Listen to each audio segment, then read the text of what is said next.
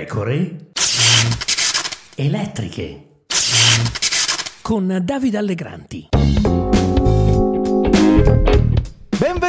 Benvenuti, qui Davide Allegranti, nuova puntata delle Pecore Elettriche. Oggi puntata speciale perché qui con noi c'è Ermini, l'avvocato Davide Ermini, che saluto, ex vicepresidente del CSM, deputato in passato, oggi è tornato a fare l'avvocato ed è tornato a fare politica attiva essendo membro della direzione nazionale del PD. Ciao David! Ciao David! Ciao. È sempre strano quando trovo un David, insomma. Tra l'altro David senza la E, e questo è importante. Senza la E. Esatto. Sì. Siamo pochi senza la E. Sì. Siamo pochi, io ci tengo all'assenza della E. E senti, possiamo parlare di tante cose con te perché appunto hai più campi, più expertise, diciamo, dal diritto alla politica. Io parto dagli ultimi giorni, parto da una questione cara alle pecore elettriche, insomma l'abuso del diritto penale, questo DL Caivano fatto sull'onda di fatti gravi, un po' sull'onda dell'emotività, ti chiedo? Sì, fatte sull'onda dell'emotività e della propaganda elettorale. Questo è il problema delle norme che spesso vengono fatte in Italia. Si utilizza il decreto penale per dare un messaggio, anche perché si è già raccontato che sembra fuori che questa roba sia già legge, cosa che invece non è, chissà quando lo diventerà e se lo diventerà, però si lanciano dei messaggi che sono più di immagine che poi di sostanza. Mi dispiace questo, però purtroppo ormai siamo abituati a fare così, non rendendosi conto che probabilmente cercare di buttare tutto sul diritto penale vuol dire non risolvere i problemi di fondo della società. Io faccio sempre lo stesso esempio, cioè noi continuiamo ad andare dal giudice penale per uno che chiude una veranda, una terrazza, e nello stesso modo con cui ci va uno che fa una costruzione abusiva, un mega villaggio turistico sulla spiaggia. Cioè bisogna che tutto questo sia sanato. E come si sana? Attraverso il funzionamento della pubblica amministrazione, perché naturalmente la pubblica amministrazione può intervenire nelle cose piccole, non c'è bisogno di andare davanti al giudice penale, queste cose grosse invece interviene il giudice penale. Noi, siccome abbiamo una pubblica amministrazione che non è in grado di funzionare, allora che facciamo? Facciamo un bel segnale: noi aumenteremo le pene. Poi sono delle cose abbastanza, diciamo così, soltanto di facciata. Pensate alla questione sui genitori che non mandano figli a scuola, sì, fino a 2 anni di carcere. Fino a 2 anni di carcere vuol dire che in carcere non ci va nessuno. Quindi perché le norme prevedono che fino a 2 anni di carcere in galera non ci va nessuno. Quindi sono solo messaggi che si danno e che poi alla fine non risolvono il problema. Investiamo sulle periferie, investiamo sulle famiglie, come va di moda di dire ora, ma soprattutto ricordiamoci che le famiglie non sono quelle che si vedono alla televisione durante le pubblicità in cui babbo, mamma e figlioli mangiano la colazione, il latte, i biscotti con il raggio di sole che entra in cucina, perché le grandi città hanno delle periferie dove le famiglie non sono queste. E quindi insomma più che dare dei messaggi, diamo delle risposte di sostanza. Certo, sono d'accordo. Tra l'altro, appunto, come ricordavi giustamente te, il decreto poi va convertito in Parlamento, cioè ci dovrà essere un voto, giusto? Quindi non è certo, poi vedremo con esattezza quali saranno le norme specifiche, quali saranno, perché io ho letto soltanto i testi, devo essere onesto, ancora che non li ho visti, per cui non so se tu hai avuto occasione di leggerli tutti. Io i testi non li ho visti, vediamo quello che ci sarà. Esatto, per ora siamo alla conferenza stampa del governo siamo alla conferenza stampa e al lancio dei messaggi. Esatto, ragazzi, esatto. Questo è un governo che doveva essere liberale, di centrodestra moderato, riformista, e sta aumentando le pene a qualsiasi cosa.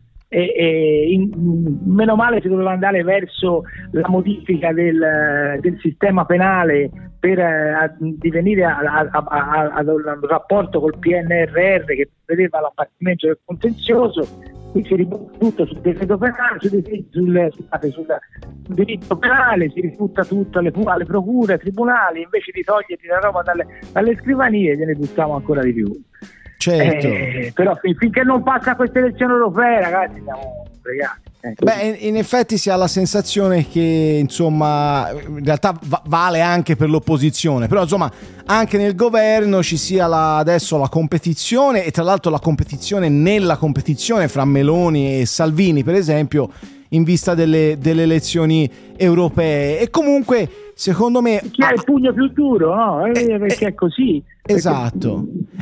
Anche i messaggi che si fanno passare con una comunicazione che è molto schiacciata sul governo, è evidente, i messaggi che si fanno passare, non è che la gente si rispetta il diritto penale, per cui se tu fai un titolo e dici in galera i genitori che non mandano figli a scuola, sembra che sia veramente così, capito? Sì. Ho sentito un po' di telegiornali, i titoli erano questi. Sì.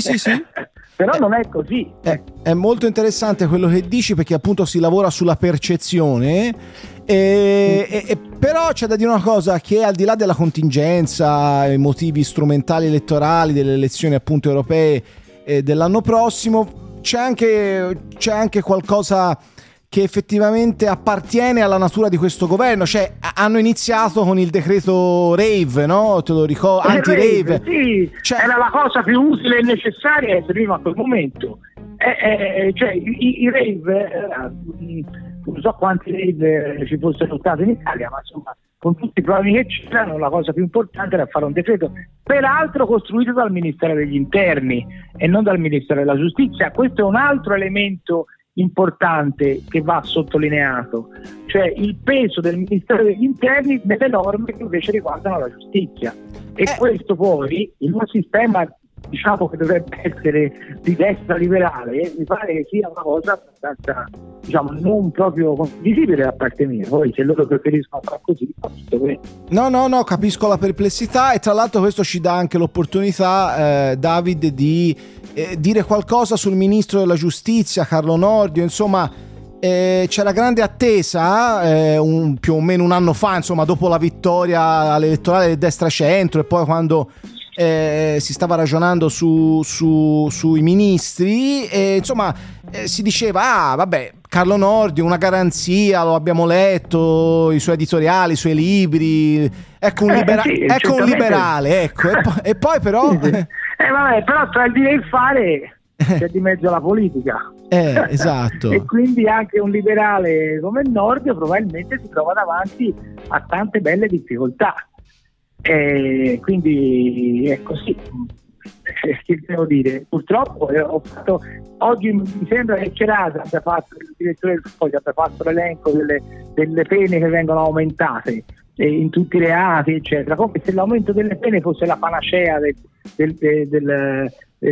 tutti i mali. Sì. Abbiamo ormai sperimentato che non è in questo modo, non funziona così. Il problema invece è rendere efficace il sistema giustizia, e in questo modo non si sta rendendo efficace il sistema giustizia. E questo è un governo che è in carica da un anno. Io ti faccio una domanda, a te che fai giornalista: cos'è migliorato nel sistema giustizia? Ho difficoltà a dare una risposta, perché mi pare che dal più carcere in generale come risposta, no? Più carcere a più carceri, nel senso che quando si parla di piano carceri, ogni tanto aleggia anche questa espressione, la risposta che arriva dal governo per il sovraffollamento eccetera eccetera è: utilizziamo le caserme, non capendo che i problemi forse sono roba di cui se ne parla da una vita, e che poi chi ha la proprietà delle caserme non le molla. Io mi ricordo quando si dovevano trovare degli spazi per dei nuovi tribunali, degli uffici giudiziari, le caserme non erano disponibili, per i carceri non so quando saranno disponibili, se saranno disponibili ci bisognerà fare degli investimenti, i soldi per la giustizia mi dà la sensazione non ce ne siano a sufficienza, e quindi il tema si propone, senza considerare il tema importante che tu dicevi delle carceri. Abbiamo Esatto. delle carceri che obiettivamente non sono degne di un paese occidentale. Te come me vivi a Firenze, se noi si ritiene che Sollicciano sia un carcere degno di un paese occidentale, allora va bene tutto. Però non esatto, guarda, te lo stavo per l'appunto per chiedere. Sollicciano è una vicenda scandalosa, penso si possa dire, insomma. No, ma non è un carcere adatto a un sistema di democrazia liberale, punto. Ma non è soltanto Sollicciano, ce ne sono altri di carceri nelle stesse condizioni. Certo. E se non si spendono soldi, ragazzi, io lo dico da una vita, ma lo dicevo quando ero responsabile della giustizia del PD, vi devo dire che qualcosa, io non voglio fare paragoni, eccetera, però devo dire che quando Andrea era ministro aveva dei collaboratori eccezionali e qualcosa si era mosso. Purtroppo non abbiamo avuto il coraggio a legislatura finita di approvare la riforma sull'ordinamento penitenziario. Però se è inutile che non si faccia tutte queste norme e si aumenta la pena di lì e si aumenta la pena di là e poi io mando in galera e non mando bambini a scuola, se poi non investo i soldi, non investo delle risorse sulle strutture, sul personale, io parlo della questione giudiziaria, personale, giudici che sono troppo pochi rispetto al contenzioso che abbiamo, non creo delle strutture organizzative, dirigenti, amministrativi, eccetera, e poi non investo sotto l'aspetto sociale sulle parti difficili delle grandi città, dove sono quelle dove magari la questione giustizia si sente di più, è evidente che si creano queste cose, queste diciamo cose che stridono. Poi si pensa che si può togliere il d'ufficio, tipico reato colletti bianchi, e poi si fa l'arresto obbligatorio per un ragazzino che ha uno spinello o un altro. Sì. Credo che sia proprio fuori da ogni logica, secondo me. Sono d'accordo. Perché sull'abuso d'ufficio si può interviene magari sul testo degli enti locali, si danno garanzie ai sindaci, si danno garanzie a chi può cascare in un errore o involontariamente per necessità, e quindi si creano delle specifiche norme. Ma non è che si può togliere l'abuso d'ufficio per tutti, perché il cittadino, chi lo difende dopo da un abuso di un'autorità? Chi lo difende? Nessuno. Quindi si fa un favore a colletti bianchi. Dopodiché si dice al ragazzino che c'è uno spinello, adesso io ti arresto in flagrante reato. E non so come succede, perché io ho fatto l'avvocato, lo so. La polizia carabinieri fermano un ragazzino con lo spinello. Chi te l'ha dato? Questo ragazzino si impaurisce, me l'ha dato lui. Quando te l'ha dato? Ora, un'ora fa, mezz'ora fa, guardi, ce l'ha in tasca, via dentro, adesso in fragranza. Questo è quello che si sta per verificare. Questo passaggio che descrivi è molto interessante, perché effettivamente va a toccare poi gli effetti concreti, no? delle parole che si diceva, diceva prima. Perché le leggi, la giustizia la deve amministrare chi la fa la giustizia, capito? Chi la fa davvero sul campo la giustizia, chi la sa, non quelli che parlano di cose senza sapere spesso nemmeno di. Io sento dei dibattiti in televisione e mi si rizzano i capelli, sento dire delle cose da gente che non conosce i codici, non conosce l'organizzazione della giustizia, però sparano sti slogan in galera, e la gente naturalmente pensa che questa sia la soluzione dei mali, ma non è così. Ci vuole fatica per costruire le norme, ci vogliono risorse per costruire le strutture e per trovare il personale. Le riforme della giustizia non si fanno con 10 articoli, con 8 articoli. Le riforme della giustizia si fanno con dei programmi a lungo termine, dove si trova condivisione fra destra e sinistra, perché fra destra e sinistra l'elemento di democrazia liberale deve essere comune a entrambi. Se non si capisce questo, ma dove si vuole andare? Ma a chi è più malettaro? Bisogna arrivare a chi è più malettaro?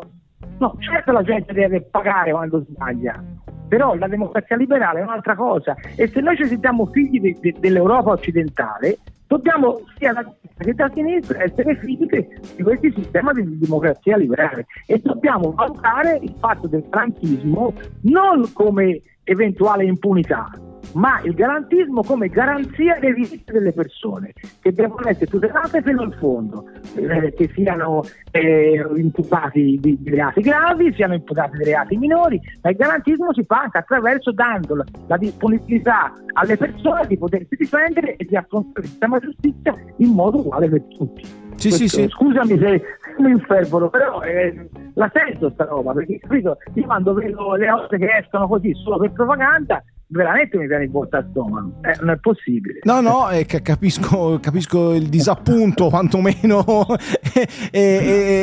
lo capisco anche, no, appunto. ma perché scusa, un male di avvocati hanno votato il centrodestra. Sì. Per avere le leggi di questo tipo, gli avvocati sono contenti, hanno votato il centrodestra per avere le leggi di questo tipo? Non lo so, io No, forse bisognerebbe tornare a parlare anche con degli avvocati, appunto, per chiedere che cosa ne pensano, insomma, di questi bei risultati. In effetti questo spunto ma non te lo dicono, perché c'è ancora questo terrore, la sinistra manettara. A me mi dà la sensazione sia proprio il contrario, mi sbaglierò, ma insomma. La sinistra è stata manettara, forse lo è ancora. Tu stai dicendo che insomma ora forse i più manettari sono quelli di destra. Se vedo le leggi che stanno venendo fuori dai rave in poi, te che sei un giornalista, vedi le cose dall'esterno, che pensi? Sì, ma che questo anno mi sembra sia stato molto qualificante, insomma, non so come dire. Sono d'accordo con te. Senti, volevo spostarmi un attimo dalla giustizia alla politica, se no non facciamo in tempo. E ti volevo chiedere, insomma, tu sei nella direzione nazionale del PD e appunto sei tornato a fare politica attiva dopo gli anni da vicepresidente del CSM. Insomma, che PD hai trovato, che PD hai visto, stai vedendo? Perché insomma ormai il 26 febbraio, il giorno delle primarie, che ha dato la vittoria a Elly Schlein, insomma è passato un po' di tempo, diciamo così. Ora non ti dico... Sì, ascolta... No, io ti dico quello che io non votai al congresso perché non avevo ancora ripreso la tessera, perché era poco tempo che ero uscito dal Consiglio Superiore, però sono andato a votare alle primarie, quelle aperte, e ho votato per Bonaccini. Dopodiché mi sono reso conto che secondo me l'articolo di Elly è stato ed è importante, perché ha fatto riavvicinare tanti mondi al Partito Democratico. Pensa che il Partito Democratico con Elly Schlein sia piombato definitivamente alla vecchia sinistra del PDS, del PC, eccetera, si sbaglia di grosso. Le materie che affronta Elly sono quelle classiche della sinistra, dalla giustizia sociale, la giustizia sul lavoro, i diritti, eccetera. E quindi questo secondo me è l'elemento importante. Io credo che però si debba fare una considerazione ulteriore. Il Partito Democratico è un partito strutturato, forse soltanto la Lega al nord ha lo stesso tipo di struttura. Se il PD anche nei momenti di maggiore difficoltà è rimasto intorno al 20%, è perché c'è ancora tanta gente. Se tu vai alle feste dell'unità, sia pur quelle poche, insomma, quelle in numero minore, non poche, che vengono ancora fatte, trovi tanti volontari. Quindi vuol dire che il partito è un partito che ha bisogno di avere una struttura, e questa struttura bisogna che sia riformata, perché io negli anni passati ho fatto il commissario del Partito Democratico, per esempio a Genova, e l'ho fatto poi ad Avellino. Ti dico che le realtà del partito sono molto diverse da zona a zona, da regione a regione. Però c'è bisogno di avere una struttura centrale che tenga sott'occhio tutta la struttura organizzativa, tutta la struttura del tesseramento, tutta la struttura di come si vivono i circoli, e a cascata le regioni, devono andare ai comuni, eccetera. E questo si fa poi attraverso anche i legami territoriali, attraverso le associazioni di volontariato, le associazioni di area, le associazioni che comunque hanno uno spirito solidale, di giustizia sociale, eccetera. Questo è come deve essere strutturato secondo me il Partito Democratico. C'è da lavorare per fare questo. Sì, perché la gente adesso pensa che il Partito Democratico è andato a sinistra, allora noi bisogna non esiste più questo passaggio, bisogna trovare degli elementi valoriali che, ripeto, diritto del lavoro, diritto alla casa, giustizia sociale e tutte queste cose qui, che hanno bisogno però di trovare un Partito Democratico che sia un partito strutturato. E questo penso che serva anche per ricreare e per tirare un po' di classe di persone che si avvicinano al partito, a creare classi dirigenti.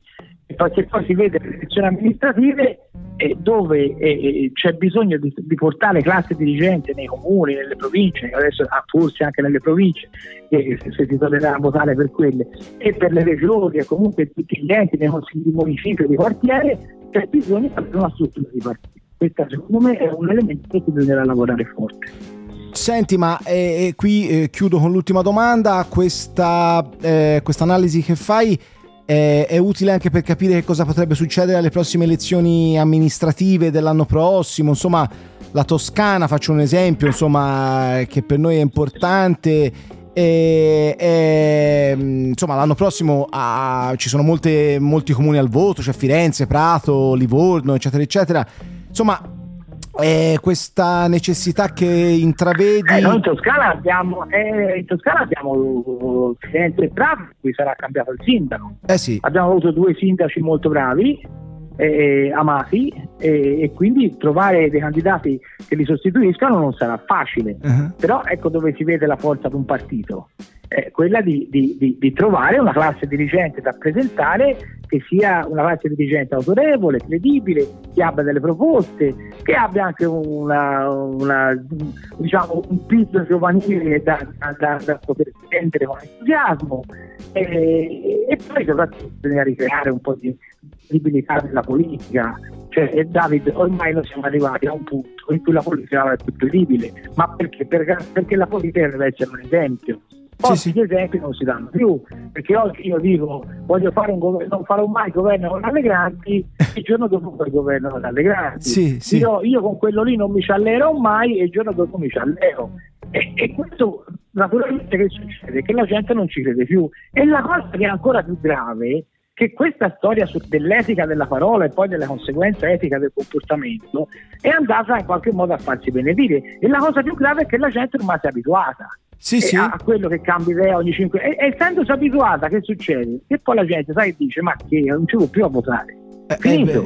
E allora c'è bisogno invece di dare credibilità, autorevolezza, si danno con i valori e con le strutture di partito che ancora, secondo la Costituzione, sono il trade unione tra la cittadinanza, tra il popolo e chi amministra. Se la nostra, il tessuto costituzionale è ancora valido, questo secondo me si dovrà fare. Il Partito Democratico è un partito che ha la possibilità e le capacità di poterlo fare, e su questo deve lavorare, ripartendo dalle grandi città e anche dai piccoli comuni. Sì, certo, lo capisco. Senti, domanda secca, risposta secca. Le primarie a Firenze per scegliere il nuovo sindaco vanno fatte o no? Secondo me no. Perché il partito si riunisce. Ascolta, le primarie hanno un senso se sono uno slancio verso una battaglia comune. Se sono rese dei conti, io sono per non farle.